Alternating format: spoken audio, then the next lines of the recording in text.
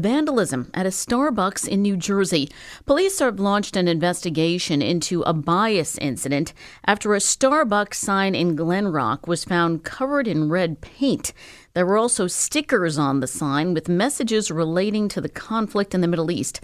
Joining us now on Drive Time for more is Congressman Josh Gottheimer, who represents Glen Rock. Congressman, Suzanne Colucci here. Thanks for being with us. You went there today. Tell us, what did you see? What was there? So the sign itself had been taken down, which I really appreciate Starbucks, the management there, acting quickly this morning.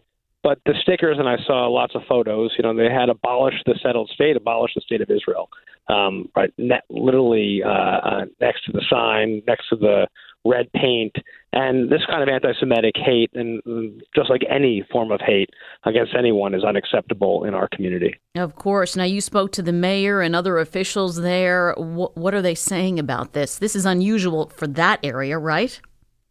Unfortunately, these days, as you know, in northern New Jersey and around the country, these anti-Semitic incidents are less unusual than they should be. We actually saw an incident in the Glen Rock schools last week. There's been a few incidents with swastikas in the schools, and then we've seen them around the state.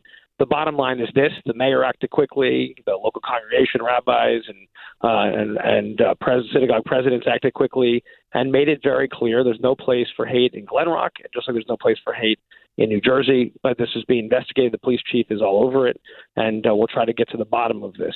Any leads so far?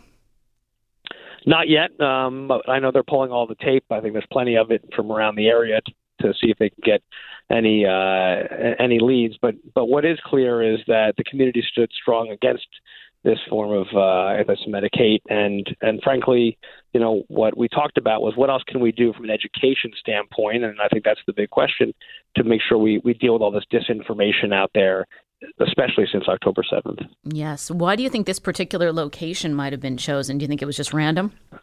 Well, I think it's smack in the middle of downtown. They got there very early in the morning. The manager opened the store and saw the red paint splattered all over the sign with the stickers. And I think whoever that did this wanted people to see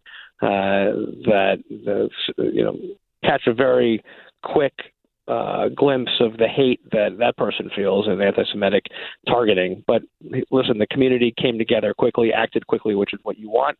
You want to make sure we speak out against this and make sure we do everything we can to educate, especially our young people, about why there is no place for this, and also, of course, the history of the Holocaust and what happened on October 7th. And the fact is that Americans still remain hostage right now in Gaza by Hamas, a terrorist organization which continues to fire rockets into Israel. So just like many of us believe strongly we have to get humanitarian aid into the region, we have to do everything we can to get the hostages home and the Americans and others, and make sure that we stand strong against Hamas, which wants to seek not just to do harm to Israel, but of course to the United States. All right. New Jersey Congressman Josh Gottheimer, thanks so much for speaking with us today on Drive Time.